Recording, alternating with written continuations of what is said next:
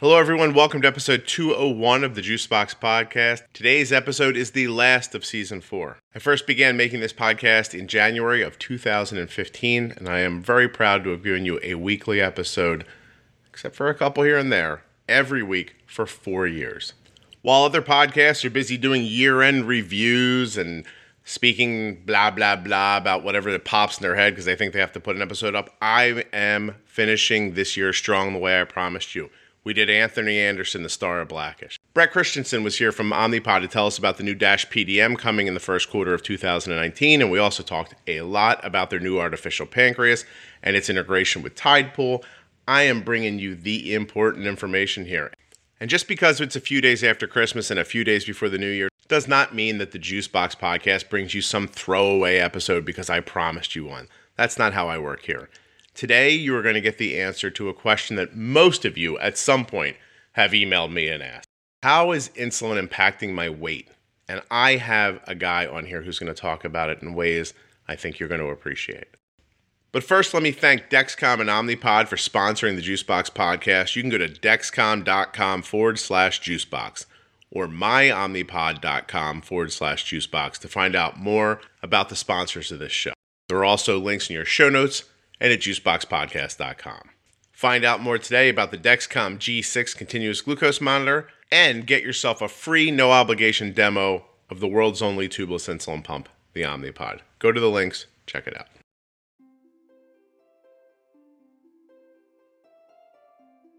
Chris Ruden was born with a shortened arm, a smaller hand that had 2 fingers. Later in life, he was diagnosed with type 1 diabetes. Today, he helps people just like you. I met Chris when I was speaking in Ohio at the JDRF Summit. And as he and I found some free time together and we were chatting, I thought, this is the guy. Finally, I found someone to answer your questions about weight loss and weight gain and insulin. I finally found the right guy to bring him on. You're going to want to listen to what Chris has to say about health and type 1 diabetes and the use of insulin. He's got great insight. I think you're going to love it. Not only that, but in just a few days, on January 3rd, Chris is going to be a contestant on the Titan Games with Dwayne The Rock Johnson, like on NBC. You're going to be able to flip on the television and go, hey, that guy that I just heard on the Juicebox Podcast is standing in front of me on my TV, and he is doing amazing things, crazy feats of strength. Do not miss this. People, who comes through for you? Please remember that nothing you hear on the Juicebox Podcast should be considered advice, medical or otherwise, and always consult a physician before becoming bold with insulin or making any changes to your healthcare plan. My name is Chris Ruden, and I am probably the only 7-fingered diabetic record-holding powerlifter, nutritionist, and online influencer that you know, and I guarantee that. What's the rate limiting factor in there, Chris? What makes you so simple able to say that, do you think? It's probably the gel I use in my hair. Definitely the gel I use in my hair. I could definitely say not many people I know have a congenital birth defect and type 1 diabetes and also have 4 state records and 1 world record and all the fancy letters behind my name. But I'm going to go with the gel. You're going to be the gel? That makes sense. Yeah. I met you recently and your hair was on point. So I appreciate that. That makes me happy. Life goals are accomplished.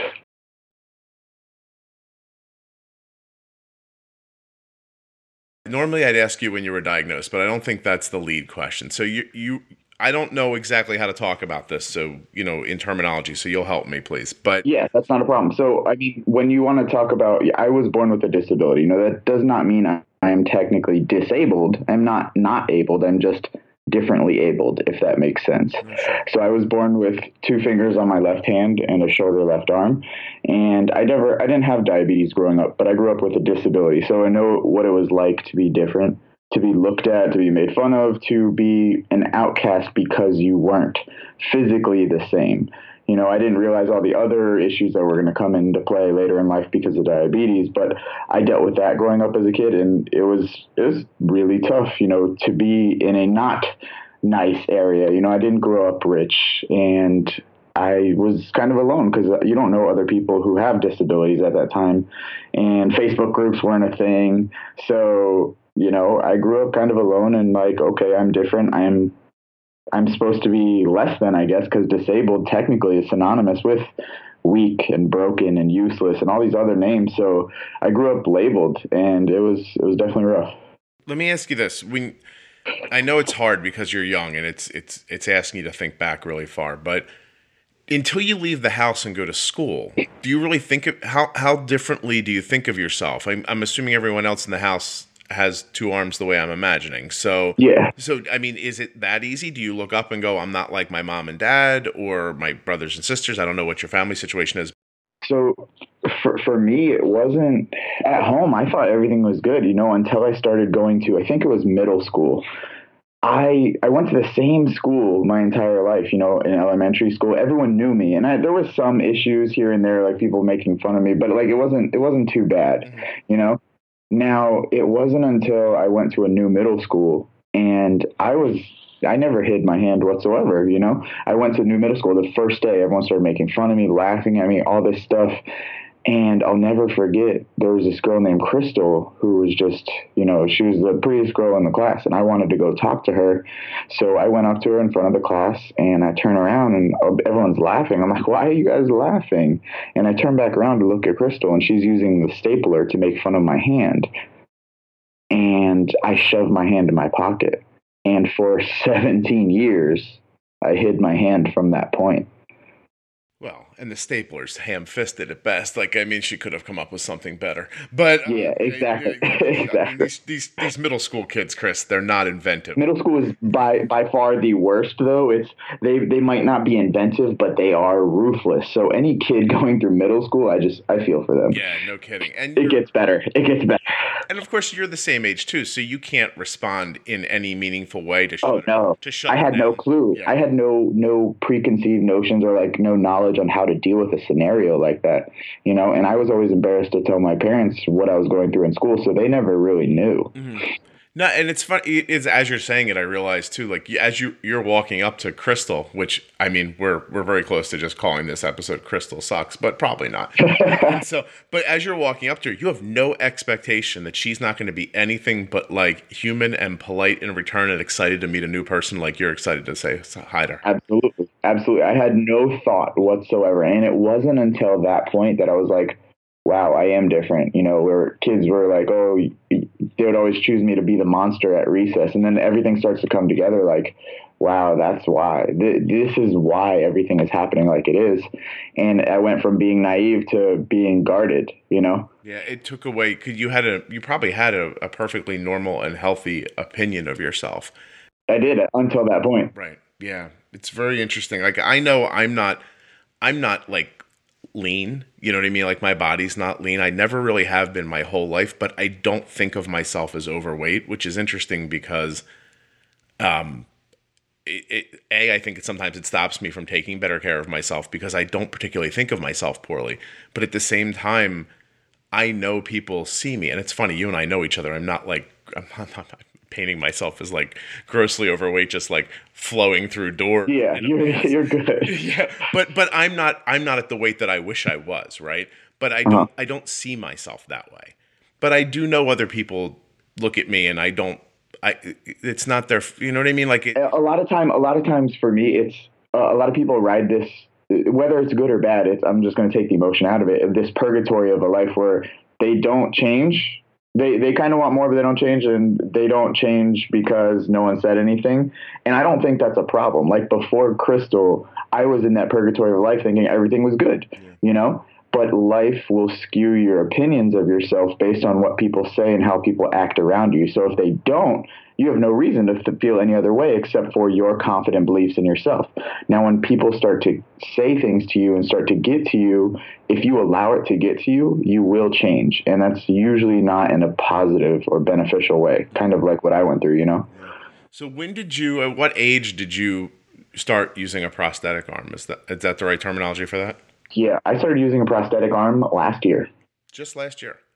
I hid my hand for 17 years until November of last year. And you were bodybuilding prior to that, right? I was bodybuilding, powerlifting, speaking. I was living my life. I played drums. I did martial arts. I danced. I did everything hiding in plain sight. And a lot of people tend to do stuff like that. You know, for most people, it's kind of like a mask. For me, it was literally and figuratively a glove. I wore a glove to hide my left hand for 17 years from my girlfriend, from everyone who knew me. I never took it off, ever, ever, ever.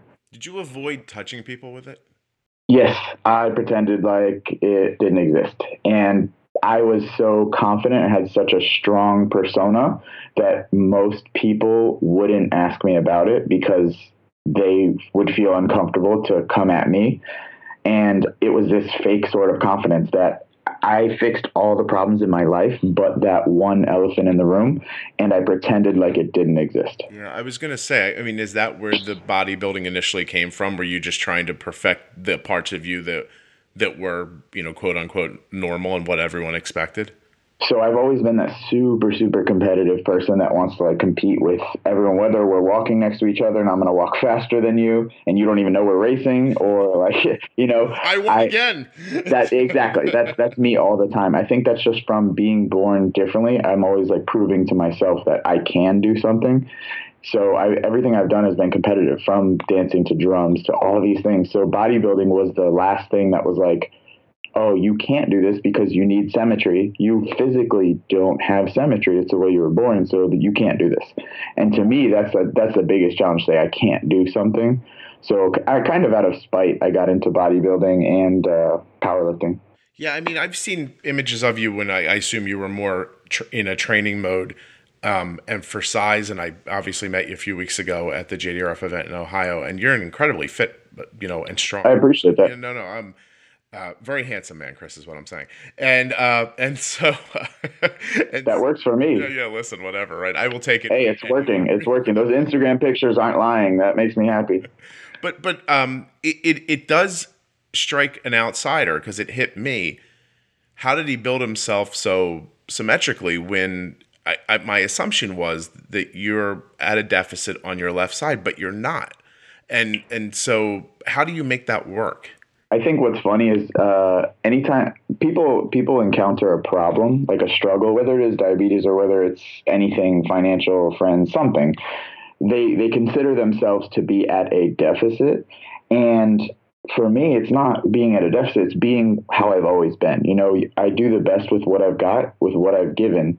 And the biggest resource you have is just being resourceful. So if you see what you have, for me, it was my left arm. And I'm like, okay, I'm going to need a little bit extra work on my left arm. Instead of acting normal like everyone else, I'm going to do things differently. I'm going to adapt, and I'm going to make the best of what I can. And that's what I've done. And that's what I continue to try and do, is always perfect my situation and not perfect the image of normal, or not perfect the image of what everyone else thinks it should be. You know, there's no universal fix to an individual problem. So I think people, that's where they mess up. They think they're going for this universal approach that doesn't fit them. You know what it reminds me of is, it's so funny. I think we measure everything out to perfection, especially the stuff we can see. So as you're talking, I'm thinking of just today, the Phillies traded a player for another player. And involved in this trade was a kid that they had drafted really high. They had a ton of expectations for, and he kind of wasn't coming through the way they expected. So as he's going out the door, I'm seeing people comment on what a flop he was. You know, good riddance. Thank God we got rid of him. Blah blah blah. But the truth is, and I have a little bit of perspective on this. So my son plays baseball in college right now, but he started playing baseball when he was 4 years old, 2004. In 2004, the statistics say that in 2004, 4 million children began to play baseball in America that year. Last year, when my son went on to college, he and 9,500 other people went on to play college baseball. Wow. 4 million. That's nuts. Of those, only, I think there are 3,000 professional baseball players in the world. Of that, only a handful of hundreds actually play baseball on television every night, all summer long. This guy that just got traded is just a hair's breadth not as good as those other guys. And people treated him like garbage on the way out the door. Isn't that crazy? It is. Isn't that ridiculous? But I think that's how we think about things. Like, instead of, and my point is that wherever along that path, you know, anyone stops being able to move forward, that's still amazing. If you're a 30-year-old guy in a softball league because you love softball, there's nothing wrong with that. But from the outside, we tend to look at that guy and go, "Oh, what a loser. He didn't make it to college." And that's the unfortunate part about life today. People see other people's success and they're so engulfed by wanting to get to that, when success really is individual. It's defined by you. And if you define it as you need to be, you know, Bill Gates, you're going to have a hard time feeling success and feeling happy, you know. But the best way to feel happy and to be successful, I think, in my head, is gratitude, you know, being grateful for what you actually do have, because there's millions of people who would kill to have what you have. 100%. I saw a random fact, you know, if you have clothes, shoes, and a roof over your head, you're doing better than 75% of the world. Mm-hmm. If you make over $100 a week, you are in the top 8% wealthiest people in the world. Yes. That's crazy, you know, and I know from personal experience, you might be there too. You might not consider yourself wealthy, but to most people, you are. I say all the time that the working poor in America, and even some of the non-working poor in America, are still some of the more well-off financial people in the world. They 100% are. That's not to take away their struggles, but right. Perspective is a crazy thing. And that's why I started to, over the last, like, let's say 10 years, I've really tried to change my perspective of I was given less to I was given an opportunity to make the most of what I've got, you know? Yeah. No, I'll tell you something that I say a lot. It's about A1C. So, you know, I know that the general feeling in the diabetes community is that you don't share your A1C because it makes people feel bad. And I have my own thoughts. I think some people are out there kind of hawking their wares, and then they don't want to follow through at the end and say, they like to say, do what I do, follow me here, you know, maybe pay for my plan of this or whatever. But I don't want to tell you my A1C because I don't want you to feel bad. Well, listen, if you want me to follow you along on your idea about how to take care of type 1 diabetes, I want to see how it works for you. Absolutely. Right. And so I share my daughter's A1C in that spirit, in the spirit of I'm saying all these things that we do. You should know how it works out in the end. But still, it can be debilitating to other people, and I'm completely aware of that. So I've come to say, and I hope that people really feel this, that looking at someone's A1C or their Dexcom graph that seems pretty steady, or, you know, somebody who's got a goal of 70 to 130 and stays in it most of the time, you should look at that. And if you don't have that, that should just look hopeful to you. You shouldn't be angry at that person. In my mind, you should look and go, oh my gosh, that's possible. Let me figure out how that happens. Like, how do I do that? Not, I can't believe they're having this success and I'm not, and immediately angry at them and sad for yourself. It's such a counterproductive way. It happens with everything. You know, with diabetes, I see it happen a lot. There are two kinds of people. There are the kind of person that shares their A1C maliciously to prove something or to have social currency saying I'm better than you. And then the type of people saying, hey, this is just my situation. It happens to be this, and this is how I got here. Yeah. That is a lot better of a way. Same thing with people with their bodies. You know, you could have two guys with abs. One guy could be super cocky and kind of arrogant, and then the other guy could be like, this is what I did, and this is how I got here, and this is the product, you know? It's a different perspective from the person who has that A1C or from the person who has the body or that person who has that business versus the person who sees it. Now, the people who see the A1C of your daughter, people who see the A1C that are really low and people want to strive to that, it's on them as well to say, hey, I can't take this as a negative thing. That's the way you perceive it. And you control your thoughts and beliefs and reactions, whether you say you want to or not. It's all you. So when you see a number like that, you can't go into this negative self-doubt and all this. Like you said, it should be hope. It should be inspiration to keep going and know that it's possible. Yeah. No, well, first of all, anybody who would do that for what you called social currency, I'm old enough that I don't even think about that concept.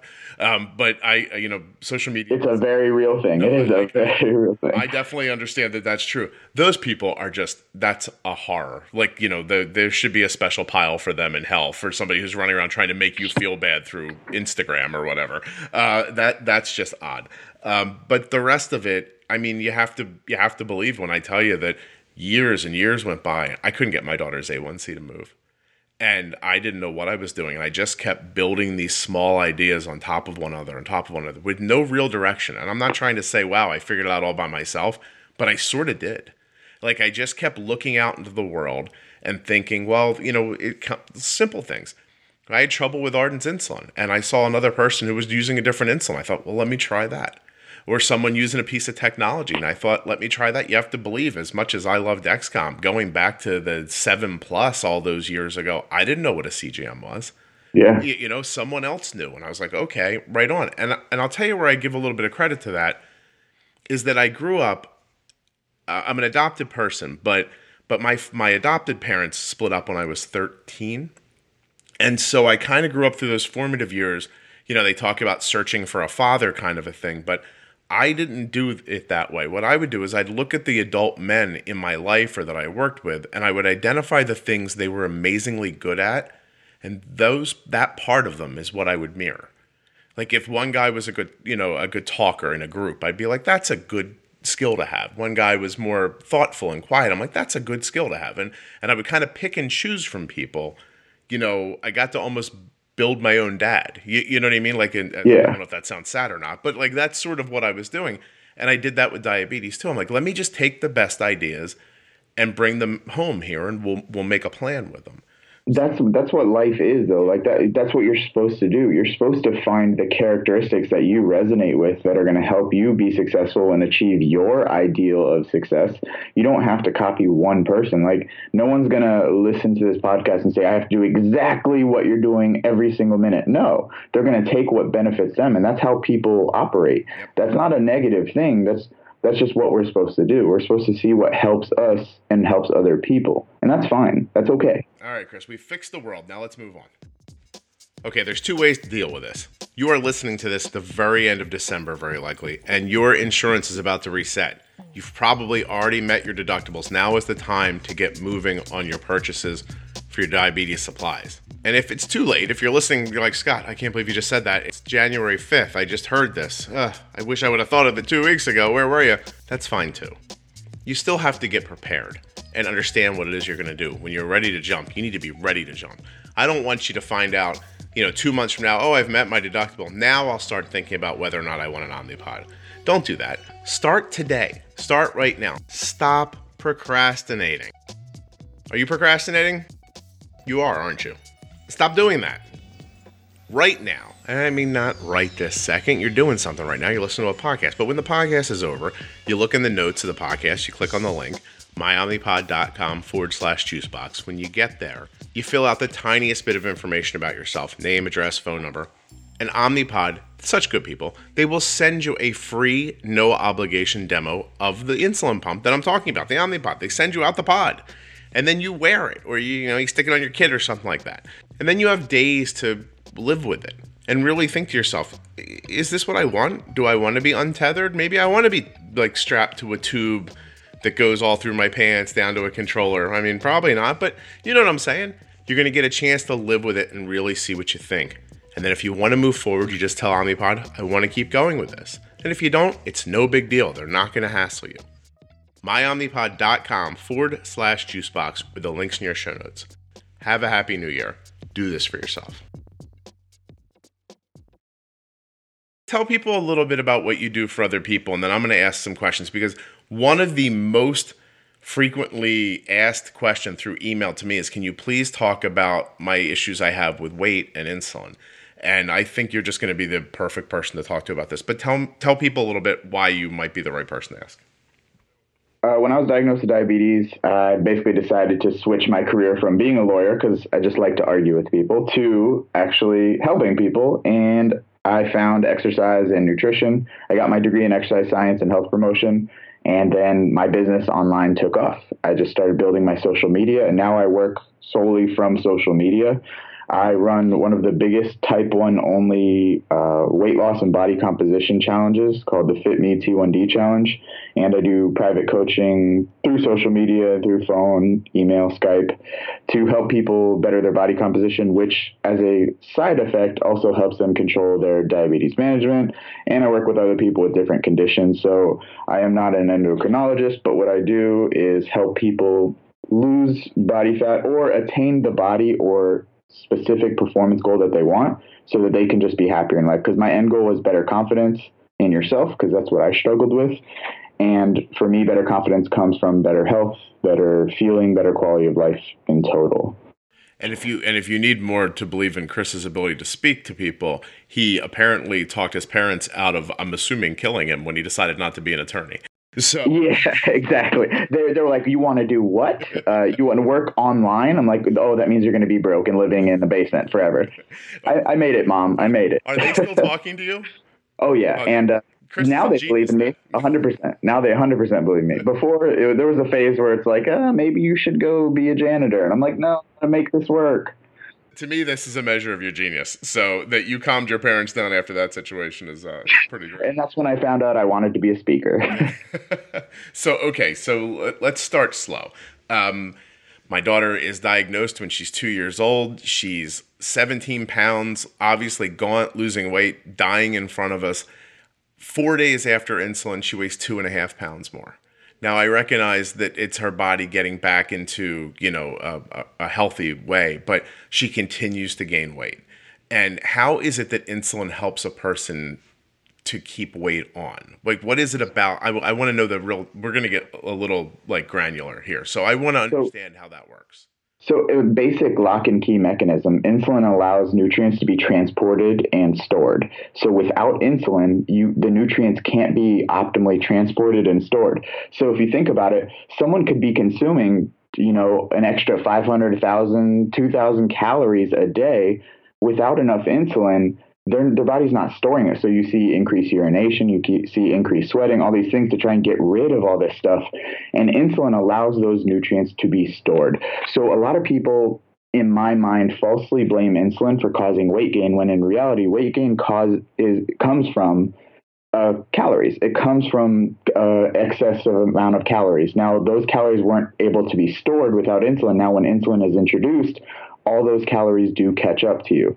Now, if insulin directly caused weight gain, like immediately, 100% of the world would be severely morbidly obese because we all have insulin in our body. So insulin itself is not the primary culprit. The primary culprit is excess caloric consumption. Insulin just helps open the door, if that makes sense. It does. Oh, hold on a second. I like to let that just soak in for a second, because that is just really valuable information. It is the thought of most people in the wild who, I started using insulin and I gained weight. And absolutely. Such a cause and effect. It's called a slippery slope fallacy. Basically, if I stuck a pencil in my back pocket and I went and robbed a bank, does that mean pencils cause robbery? No, it's the same thing. Because you introduced insulin and you gained weight correlation does not mean causation, So we have to understand that before that insulin was introduced, you were probably over consuming, not to mention you had decreased satiety or decreased, feeling of fullness. So you kept eating as a response to your body. And now that insulin was introduced, those things are stored. And you got to understand now, when we get into insulin resistance, it's a little bit different mechanisms. And then there's other hormones at play. But in a basic sense, once you kind of stabilize how much insulin you're taking, you have to figure out how much you're eating, how many calories you're consuming. And people skip that. They think diabetes management is end all. Life is more than diabetes management. Life includes diabetes management, but you also have to manage your life. Okay, so it's such a simple answer to what feels like a bigger question. It's so interesting that then people see that I started taking insulin, I gained weight, so I'll leave my blood sugar higher, and then they start manipulating their weight by not using enough insulin. And then you're just in a spiral. So now this is where we have to address this, because I know someone's going to message you and say, well, how do you explain this? When I stopped eating carbs and I used less insulin, I lost weight, right? You hear that all the time. Well, guess what? Carbs are made up of 4 calories per gram. When you stop eating carbs, you stop eating calories. You eat less calories and you lose weight. Also, you use less insulin. So you see that whole slippery slope fallacy comes in again. People associate carbohydrates with weight gain, when in reality, it could be a part of weight gain, but total caloric consumption is what contributes to weight change. And so it's interesting that it really is. It's sort of, it feels insulting if you've ever struggled to lose weight for someone to say like, it's all about calories, but it really is. Without calories, the unfortunate part it is. Now I'm going to go through just some quick diets. We talk about keto diet. A lot of people are like, oh, I do the keto diet. It works. Well, keto diet is very hard to overconsume food because it's very restricting. When you go out to eat, you can't have a burger, or you have to have a burger without the bun, and you have to limit certain foods. You're going to limit carbohydrate consumption. So one of the three main nutrients, proteins, carbs, and fats, is now eliminated. You can't have carbs.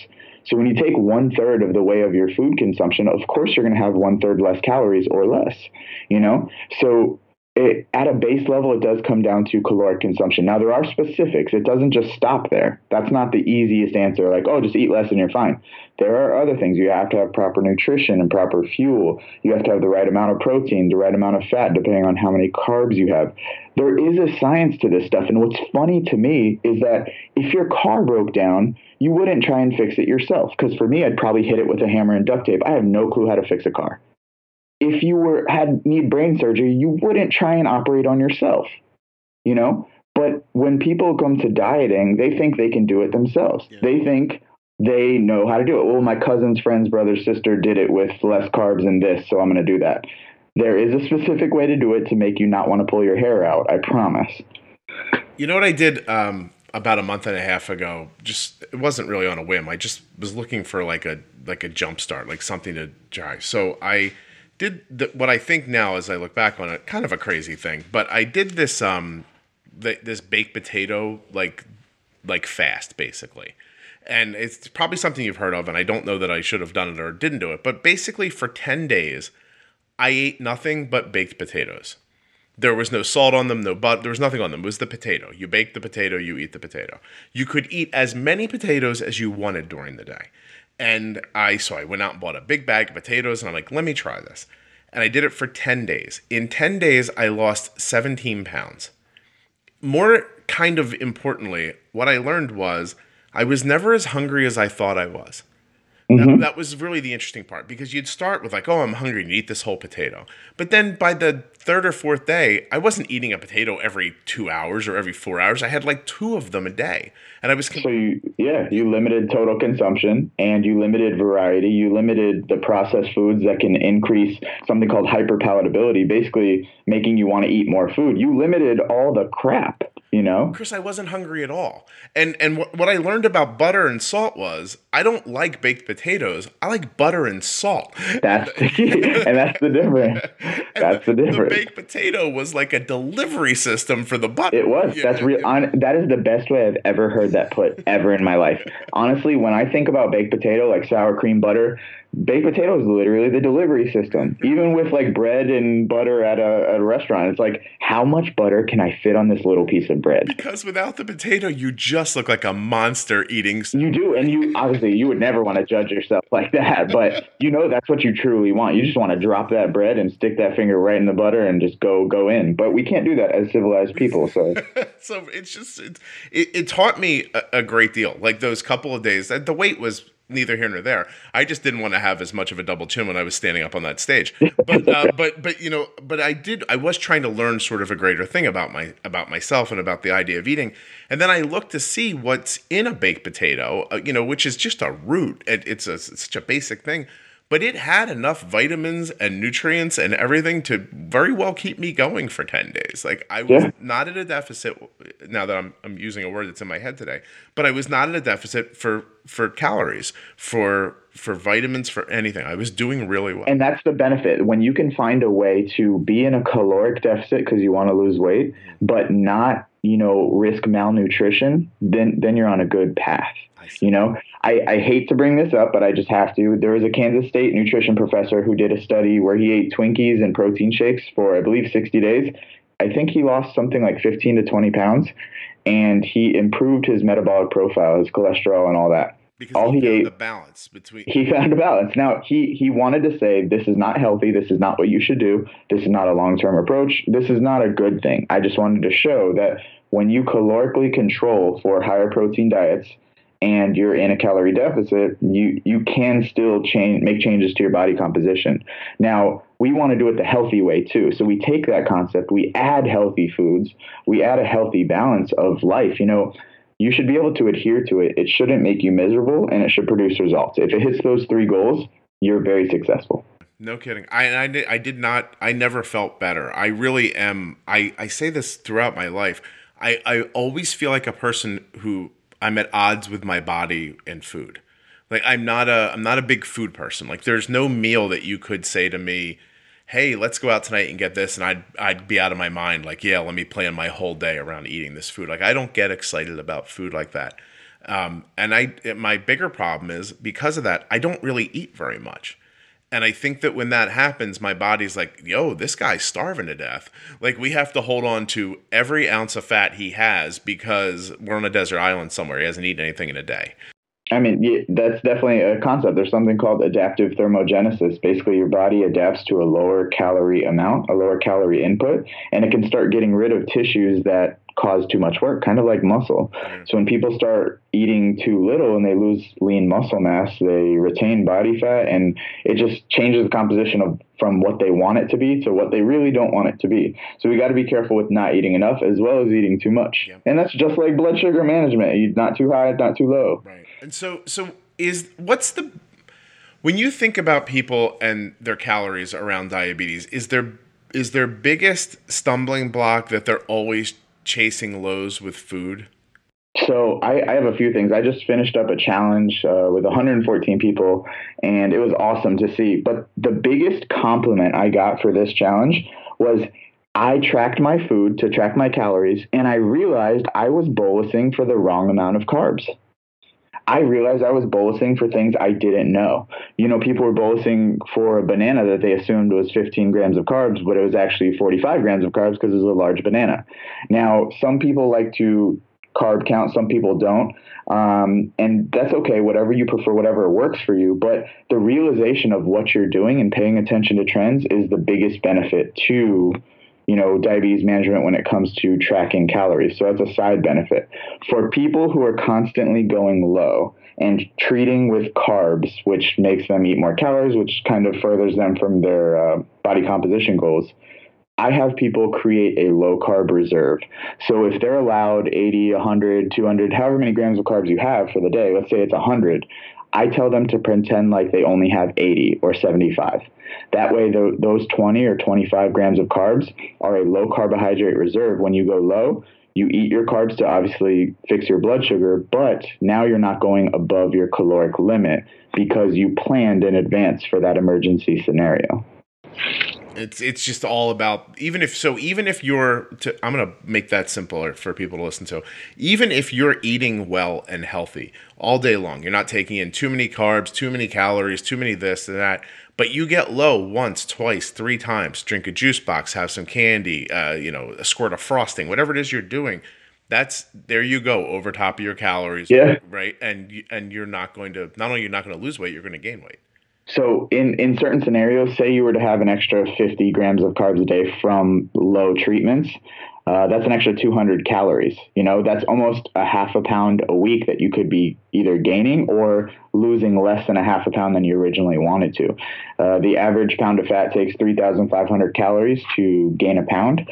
So when we talk about that 250 a day for 7 days, that's almost half a pound of fat. Yeah, and there's no way to quantify when you get into the eat the kitchen phase.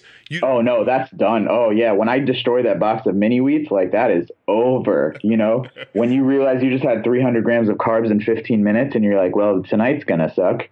I just want that's a real thing that everyone listening right now knows you're a fit person because your crazy go-to, I can't believe I'm eating this, is mini wheats. Oh, no. Oh, trust me. I love donuts too, but frosted mini wheats are the best cereal ever in my head. I love frosted mini wheats. So cool. They're also the most carb dense cereal too. It's crazy. Yeah. But so, I mean, my thought is if you're already struggling with your weight, then I do agree with Chris. There's a reason Chris is on the podcast because Chris stood next to me and was saying things. We were on a panel together, and I'm like, wow, this guy is smart, and I agree with him, which always makes me think people are smart because you agree with me. And so, That's great. But you were talking about calories, and And I thought that's really smart. And if for me or for anyone else who's not at their goal weight, I am eating more calories in a day than I believe that I am. Like I might be thinking I'm doing okay, but the truth is, I know when I'm doing okay, because when I'm doing okay, my body composition goes to where I expect it to be. And when I'm eating more than I even think I am, I'm obviously my weight stays the same or it goes up. But I never in the course of those days and weeks do I think, oh, I've overeaten this week. But it happens all the time, man. And I see people automatically, they over assume their fitness level. So I ask people, oh, on a scale of 1 to 10, how fit are you? On a scale of 1 to 5, how fit are you? They're like, I go to the gym 5 days a week for an hour. I'm super fit. Well, guess what? That's 5 hours out of 168 hours. I'm terrible at math, but I know that fraction is not good. Yeah. Not saying that you need to do more, but I'm saying that you got to realize where you stand. If you only go to the gym 5 hours a week and you sit down at a job, you have to consider yourself that you're not as active as someone who works doubles as a waitress or a construction worker doing 12 hours on their feet, go, go, go. Those people are very active. People assume going to the gym means you're active. And unfortunately, just because you're in a library doesn't mean you're studying. Right. Just because you're in a gym doesn't mean you're fit. We gotta know the reality and not say you need to do more or less. We just have to start with transparency and realness, Yeah, I have a couple things in my life that keep me straight about that. One, my Apple Watch, which tells me I'm not nearly as burning as many calories as I think, although because of what I do, because I'm basically a stay-at-home parent, I am on my feet 12 hours a day. And I'm telling you, I think that saves me some weeks. That's going to be a lot more than someone who works at a desk job, 9 to 5, 9 to 9. Not saying that those people need to quit their jobs. I'm just saying they have to understand that they're going to require less total calories than someone who works as a construction worker. Yeah, no, absolutely. And it's even having active children, like athletic children, which is I was talking with somebody the other day. My Arden's in the middle of having her shoulder rehab because her shoulder kind of got out of place. So she's not playing softball right now. And I was standing there and watching her do this thing. And this woman asked me the therapist asked me if I had any other kids, and we started talking, and I said, I got into this point where I was explaining to her, I'm like, there are times that I watch my children do things, and I think, how are they my kids? You know what I mean? I have that perspective. Like, you could take my son right now, I don't know where he's at. He could go out, run 3 miles, go play baseball for 4 hours, lift weights, throw a ball from here to God knows where, and he'd be tired when it was over, but he would accomplish all of it. And if I tried to do a small fraction of what he did, it'd probably kill me. And so having them in my life gives me that perspective that you just spoke about. It doesn't sometimes help me do more about it, but at least I know where I stand, which I think is what you were saying and what I think is important too. Like, I'm not overestimating myself, because it is very easy to sit around 40 years old and think, when I was 18, I used to do this, and you still sort of think of yourself that way. Absolutely. It's interesting, That's very true. Christmas is over and the stress of the holiday is gone. There's nothing left to think about except all the bills you can't pay because of Christmas. All right, well, I guess the stress never ends when you're an adult, but wouldn't it be nice to make it a little less? Here's one way you could do that. You could get yourself a Dexcom G6 continuous glucose monitor so that you know what direction your blood sugar's moving in and how fast it's going. You already know what direction your savings account's moving in and how fast it's going that direction. And that's not fun to know. But this thing about your blood sugar, this is different. This is actually great to understand. Arden's not with me right now. Do you know what her blood sugar is? It's 106. She's out with my wife, Kelly. They're having lunch together. I bet you Arden had a waffle because I know the restaurant they went to. 106. My wife is using the information coming back from the Dexcom to tell Arden's Omnipod how to give her the insulin. Extended boluses, basal rates, stuff like that. Those decisions, they get made with the data that comes back from Dexcom. Now all you have to do is go to dexcom.com/juicebox or click on one of the links that I've provided for you. And you'll be well on your way to having a waffle in the middle of the day with a 106 blood sugar. And if you're the caregiver of a person with type 1 diabetes, as you just heard, I can see Arden's blood sugar remotely. That's a feature that Dexcom calls Share and Follow. That's available for Android or iPhone. It's absolutely amazing. In the end, I just think it's time. I believe that the way diabetes technology is moving, you want to have a Dexcom G6 moving forward. Without discounting any of the amazing things that the Dexcom does today, if you go back one episode and listen to my conversation with Omnipod about artificial pancreas, you're going to know for sure you want a Dexcom G6 right now. I want to exercise more, but I have type 1 diabetes. But when I exercise, my blood sugar gets low, Chris. So I can't do that because all I'm going to do then is eat more calories. Obviously, your whole plan sucks. And so how do we get around all that? How do people work out without getting low? Well, that concept is also like saying, hey, I can't eat because when I eat, my blood sugar goes up. So I'm just not going to eat ever. Mm-hmm. That the concept is understanding what happens when you do X, so you can figure out why. You have to understand what happens. So with certain types of exercise, like cardio, like some sports, you're going to have a lower your insulin sensitivity is going to increase and your sugar is going to drop.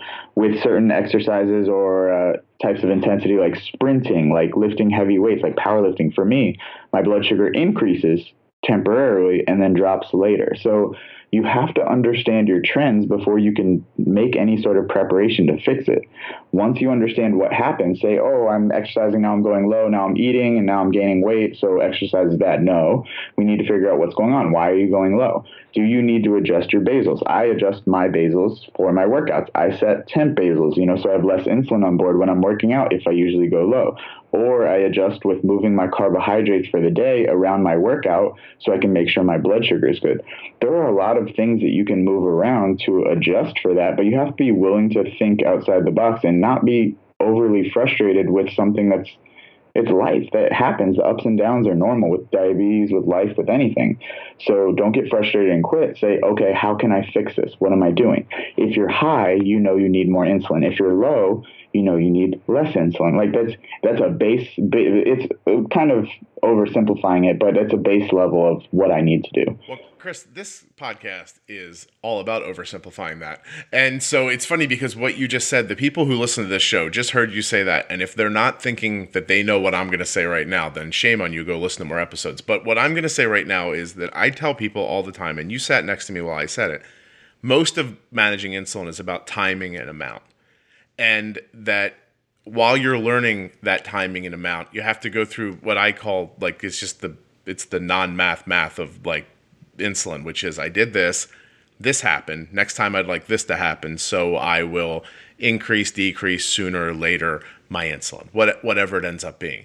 It's just, that's how you learn. You have that's it. Right? That's it. You try it, something happens, you go, okay, not quite what I was shooting for. What would I think would move this in the better direction for myself? I'll try it next. There's nothing perfect on paper. Like you can say, okay, my insulin sensitivity is this, my target is this. From a day-to-day, we know diabetes changes. We know there are differences. Your sensitivity is different almost all throughout the day, every day. So there's a percentage that we know, and then there's a percentage that we don't know. So we have to be on our toes and understand how to correct in real time and not just, but according to my plan, I have to do this.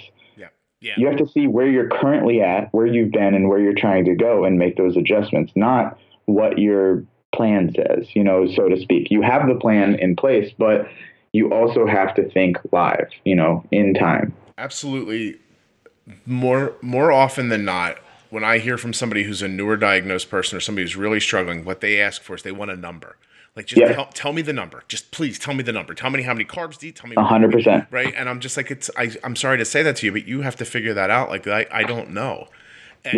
We don't have those answers. We don't have those numbers. And to prove that, yesterday, Arden's in the middle of a crazy growth spurt. If I told you she is 3/4 of an inch taller today than she was 6 weeks ago, I am not lying to you. And so she gets on kicks. She comes home from high school, 2:00 in the afternoon, and she wants something bizarre to eat. Last year, it was nachos and queso. That was it. Every day she'd come home and she'd be like, I'm going to have nachos and cheese. And I'm like, okay. So I had to figure out how to bolus for that. This year, and this might be a regional thing, but this year it's pork roll sandwiches on hamburger buns. And so I don't know if anyone knows what that is or not, but it's basically it's meat that you probably shouldn't eat that is pig derived, and you fry it in a pan, and she wants it just on a white roll, right? So she comes home, she's like, I'm gonna have pork roll today. Now we're leaving for her therapy in 45 minutes, so I'm quickly making this for her. She decides to have 2 of them. I've got her blood sugar already moving in the right way because I kind of know this is going to happen. So we've been bumping stuff around an hour before as she was leaving school. Here she is in the kitchen, Chris, 70 diagonal down, and she's about to eat this stuff. I'm like, I'm amazing. And so I put in this incredibly extended bolus kind of situation where I give her nothing up front, the rest over an hour, and she's in therapy, physical therapy now, an hour later, doing all of her exercises. Her blood sugar is 81 and is not moving. And when I went in to pick her up, and I looked at her and I was like, did you see the bolus for the pork roll sandwiches? And she didn't. She's doing something else. I'm like, I killed it. I was like, it was like, you were so proud. It was a masterpiece, Chris. Right? Yeah. And so we get home, talk to my wife for a couple minutes. I start making dinner. And the next thing I know, I hear beep, beep. And her now she's over 120. And I'm like, oh, it's just a little bump. And I bump it a little bit. And the next thing I know, she's 130 and 40 and 50 and 60 and 80. And I don't know how the heck she got there. I don't know. I mean, so I have a very relevant story similar to that to let people understand. Also, just because I'm into the fitness thing doesn't mean I don't enjoy myself. I was speaking at a JDRF summit this past weekend, and I was with my girlfriend. We somehow found our way to this place that makes funnel cakes. And funnel cake and powdered sugar happen to be my favorite thing, along with donuts. So we had some funnel cake, and I pre-bolus for this thing. I set a temp basil. I did all this stuff. It was set. In the middle of the night, I woke up in fear. I was like, in my head, I was like, I'm going to be so high. This is going to be ridiculous. I woke up at 93, and I was 93 the entire night. And I was like, I killed that. I nailed it. The next day, we went to Korean barbecue, and my sugars were through the roof. And I was like, this is just meat. What is going on? Why is my sugar doing this? And I figured out the sauces, the different types of meat, protein can have an effect on blood sugar. But it goes to show you, like, there are going to be those perfect times, and there's going to be those times where you mess up. I don't take them personally. I just learn from them and adjust and move on. And the next time you hit that Korean barbecue, you'll do a better job. Oh, I know. I'll be ready. Yeah. I'll be ready. That's exactly how I think. That's what this whole podcast is about. It's why I was excited to have you on to talk about this one aspect of it that I don't know a lot about. And because I thought it's so interesting. We've been talking for 40 minutes now. You have talked about things that people struggle with throughout a lifetime and spoken about them. They I don't want to say they're simple, but they are much more simple than anyone imagines. I'm telling you, the people right now are going, if what this guy is saying is true, this is not as complex as I was imagining in my head. It really is not. It's frustrating, yes. It's eye-opening. There's a lot of different things. No, I don't claim to be a guru or anything like that. I just pay attention to my clients. I want to know how I can help them best. And if it makes me disprove my own theories, that's fine. But at the end of the day, science is what science is. And when we have science backing anecdotal data, and I see the hundreds of type 1 diabetic clients that I've had transform their bodies by simply tracking their macronutrients, their main nutrients, and hitting certain targets that I set for them, I see that it works. And I know I'm going to continue doing this for my clients because it's helping them. So you can have a million people line up and say, no, that's bad. Insulin is bad. Carbs are bad. You can tell me all these things. But at the end of the day, do you know why you're saying that? Or are you just perpetuating myths and not understanding your trends? Yeah. There are ways to have a normal life and eat normally and eat the foods you like and still be within your body composition goals and within your diabetes management goals. Okay, so now I have some questions about stuff that's a little less diabetes centric. Cool, no worries. So it was interesting. I walked up at some point.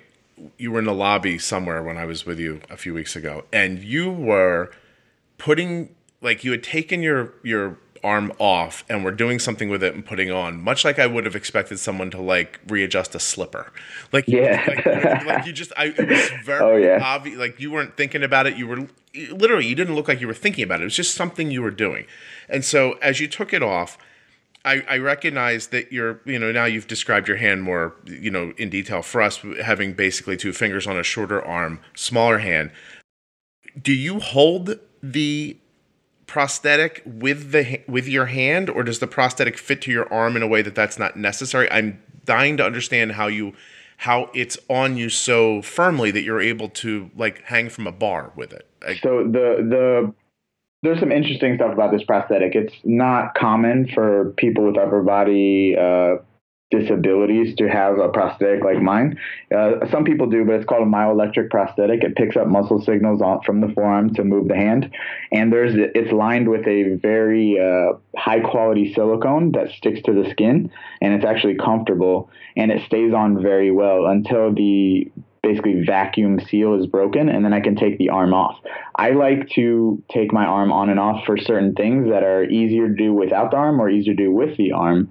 And when I lift really heavy, when I start deadlifting up into the 600s, I can't use that arm because that's a $150,000 arm that will break. So that is only rated for lower weights. So when I lift, I have to do other adaptations with other implements. But for that, that's my daily use hand. So I can grab cups, grab plates, grab different things that most people take for granted. I've never had the opportunity to do. So it's cool for me. And yeah, I mean, the hand it really helps me kind of live with both hands. All right. That's stunning. Have you ever left a place, we're driving away, got 5 minutes away, and thought, I left my arm? And I 1,000% have, and I usually leave it at the gym. It's ridiculous. For one, it's the best way to make sure no one steals my equipment because I just attach the arm to a bar and like hang it, and people are like, oh, I know who's there, But I actually at the front desk of my gym, I was like, hey, can you guys hold this? I don't want to carry this around. And their face was just mortified. They were just like, okay. Yeah, all the time. I just figured it was such a part of your life. Like it's like my cell phone. Like I'm halfway up the street. I'm like, oh, and then and it's new to me. It's only the past year, so I mean, I still forget things. I still forget that I have it on sometimes, and it's fun. I've had some pretty traumatic accidents where I was jump roping and the hand flies off holding the jump rope, and there's been some very interesting times with this prosthetic, but it's nothing but a learning curve, and it's a lot of fun. That's amazing. It really is. How did you come upon it? Did you get popular enough that a company that made it kind of came to you and said, hey, we have this, or is it something you were out in the world looking for? So going back to, I hid my hand for 17 years, and I always wanted to do a bodybuilding competition eventually. I've been doing powerlifting where I have to lift really heavy weights and broke all those records. I said that if I ever got a prosthetic arm, that would be the moment that I take my glove off. That was more of like a fantasy type thing. I never thought it would actually happen. Okay. I ended up going to this company a buddy of mine who's also an amputee, he is a prosthetist there and works on prosthetics. He was like, we can do this. So it took a year. I had carpal tunnel in my right hand, my non-affected limb, just from overuse of only using one hand. Over a year, I finally got approved for a prosthetic, and that was the deciding moment that I wanted to take my glove off, and it was terrifying, but I did it, and I actually recorded it and posted it on YouTube. The videos went viral. I got like over 3 million views, went to the top page of Reddit, Washington Post. All these things started picking me up. And I realized that the thing I've been hiding, the thing that I've been most embarrassed about, that when I finally embraced it, it made me more successful. It made my mission a lot more successful, and it made the people I helped so much more involved. So that was a great moment, for me. But that was really the deciding factor. Almost the act of taking the glove off was better than getting the prosthetic. That's crazy. I have a couple more things I want to ask you about. So I want to get to, in a second, you're on a television show soon, and I want to get to that and make sure we talk about that. But I have a question for you about me. So you're in an interesting situation to answer a question for me. Was it weird sitting with someone who doesn't have type 1 diabetes talking about it, and that person's talking about it not like they do, but the way I did? Was that strange for you? No, I think that's how people should be. I think people should be so immersed in what they're interested in, what's relevant to them, that they should be how you are and what you're doing with all that you're doing in the community.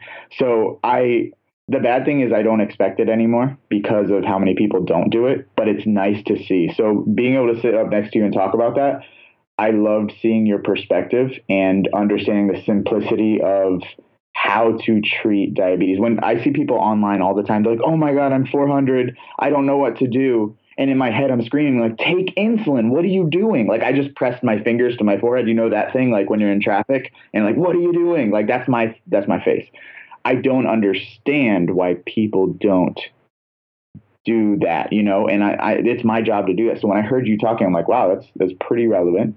And I appreciate it.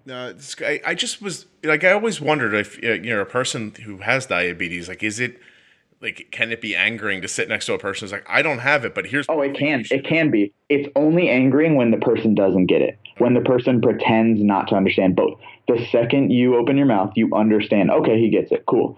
People can figure that out really quickly. It's just like a doctor. You know, if you have a doctor who really gets it, my PA, I go to a PA sometimes and for diabetes stuff, and she goes to every meeting, she goes to every conference. She is so into it. She doesn't have diabetes, but she has explained things to me in ways that no one has taken the time to do so. So regardless of what people have, listen to what they have to say, because knowledge is not, disease dependent. Okay. I think that one of the things that I have to offer is that because I don't have diabetes, but because I am so immersed in it that I can be a bit dispassionate about it when I talk about it. And I think that sometimes that's valuable for people because the emotions can take over and you can get, a swell in your heart or in your head or be so upset that it's hard to think. And I can be disconnected from that. Like I can get emotional about what I see my daughter's life being, but when I talk about the nuts and bolts of diabetes, I'm able to step away from it because I don't have it. I've often thought if it was me and I had it, I bet you I wouldn't be good at explaining it to other people. I see a lot of people let the emotion get to them, and that's kind of what I try and teach people mentality-wise is separating emotion from the real story. The real story is your sugar went high. The real story is not you're going to die, you're going to die, you're going to die. You have to be able to separate that emotion. So the fact that you can present that, viewpoint, I think it's really valuable to people who are so just engulfed by the emotion that comes with diabetes.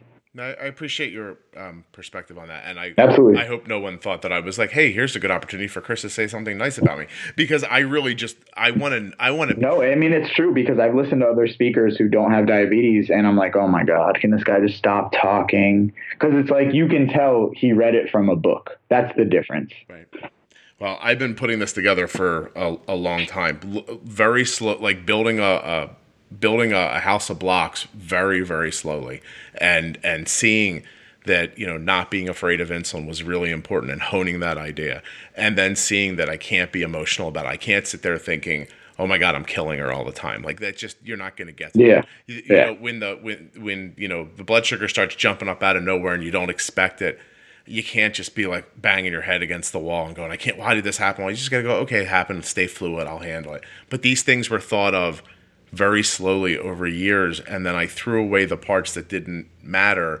And I think that's why sometimes when I talk about it and I make it sound so simplified, it can throw some people off. But I'm telling you, I've distilled it down to the very important pieces. Then from there, like you said, you take from that what works for you, and then you start building on what you think are the important pieces and how it fits in your life. Anyway.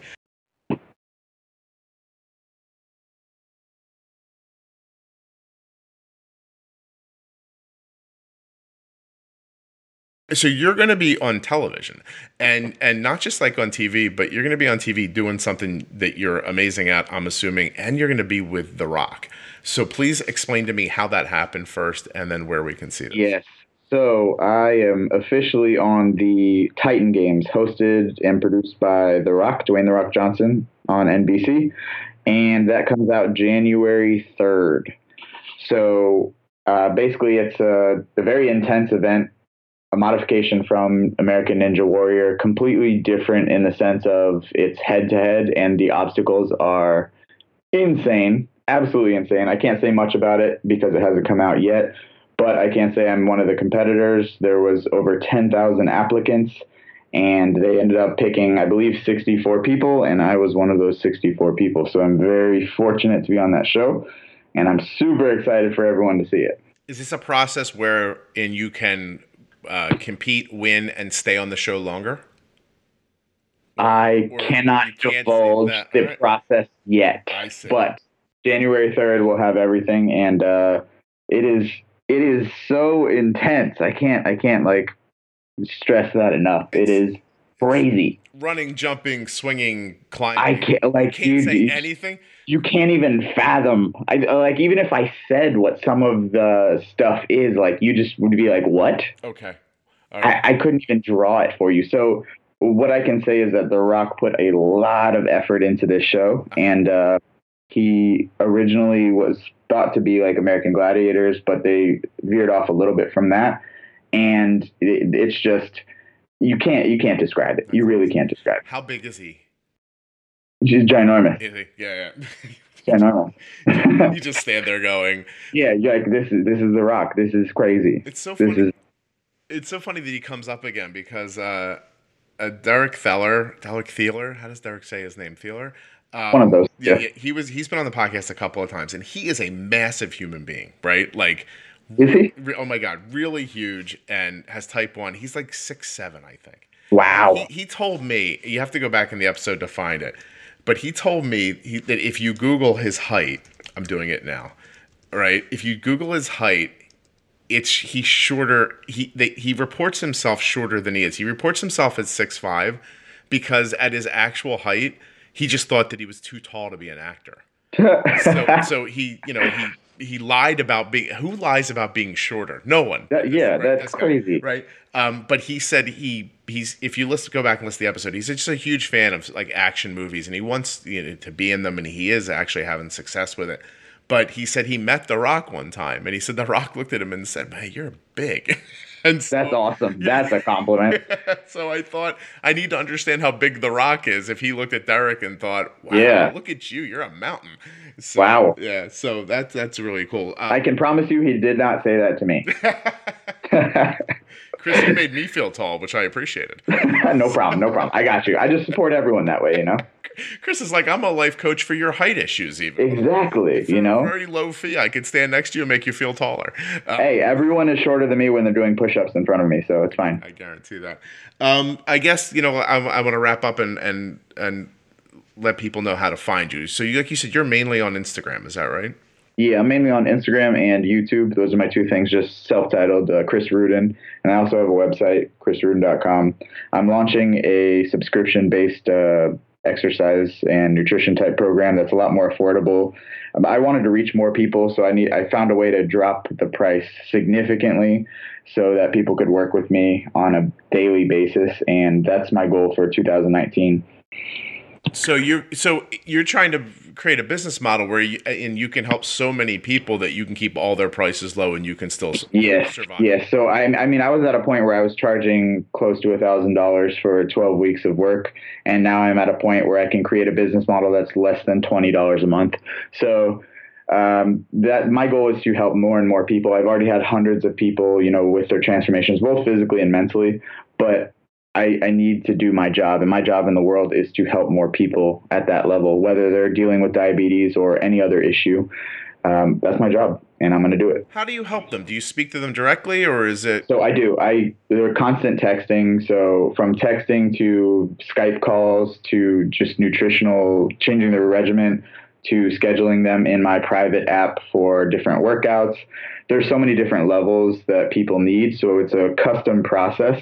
And with this subscription that I'm doing, it's going to be a community, which I found has helped so many people with that type 1 challenge that I run, the Fit Me T1D challenge. Just seeing people interact in the private Facebook groups and supporting each other because they all know the struggle of having diabetes on top of the guidance that I give them. It's nothing can replace that. And it's awesome to see. Okay. And if you had to leave people with one thought, it would be, it's about calories, right? My thought would be you have to understand how much you're consuming. When it comes to blood sugar management or body composition or fat loss goals, you have to understand how much you are consuming at this point. Once you have that point, then you can make changes. If you see that you're consuming too much, you can make changes. If you see that you're not consuming enough, you can make changes. But if you don't know how much you're consuming, you cannot make changes. Done. Perfect. Chris, thank you very much for doing this. I really appreciate it. Absolutely. Thank you for having me. Find out more about Chris on Instagram, YouTube, at chrisruden.com, and of course on the Titan Games, January 3rd on NBC. I'll put links in the show notes to all of that. End of the year thanks to Dexcom and Omnipod for continuing to sponsor the Juicebox podcast. They again will be sponsors for the entirety of 2019. And we have a couple more supporters coming on as well that I just can't quite talk about yet. I want to sincerely thank all of you for the ratings and reviews that you've left on iTunes, for the support you've shown through hashtags like Bold with Insulin, for sharing the show the way you do. It continues to grow every month because of you. Really, really appreciate the affection that you give back to the podcast, and I hope you understand how much affection I have for all of you. Let me just wish everyone the happiest of New Year's. I'm so excited for 2019. You should be as well. We are going to do amazing things together. Continue to be bold. I'll talk to you soon.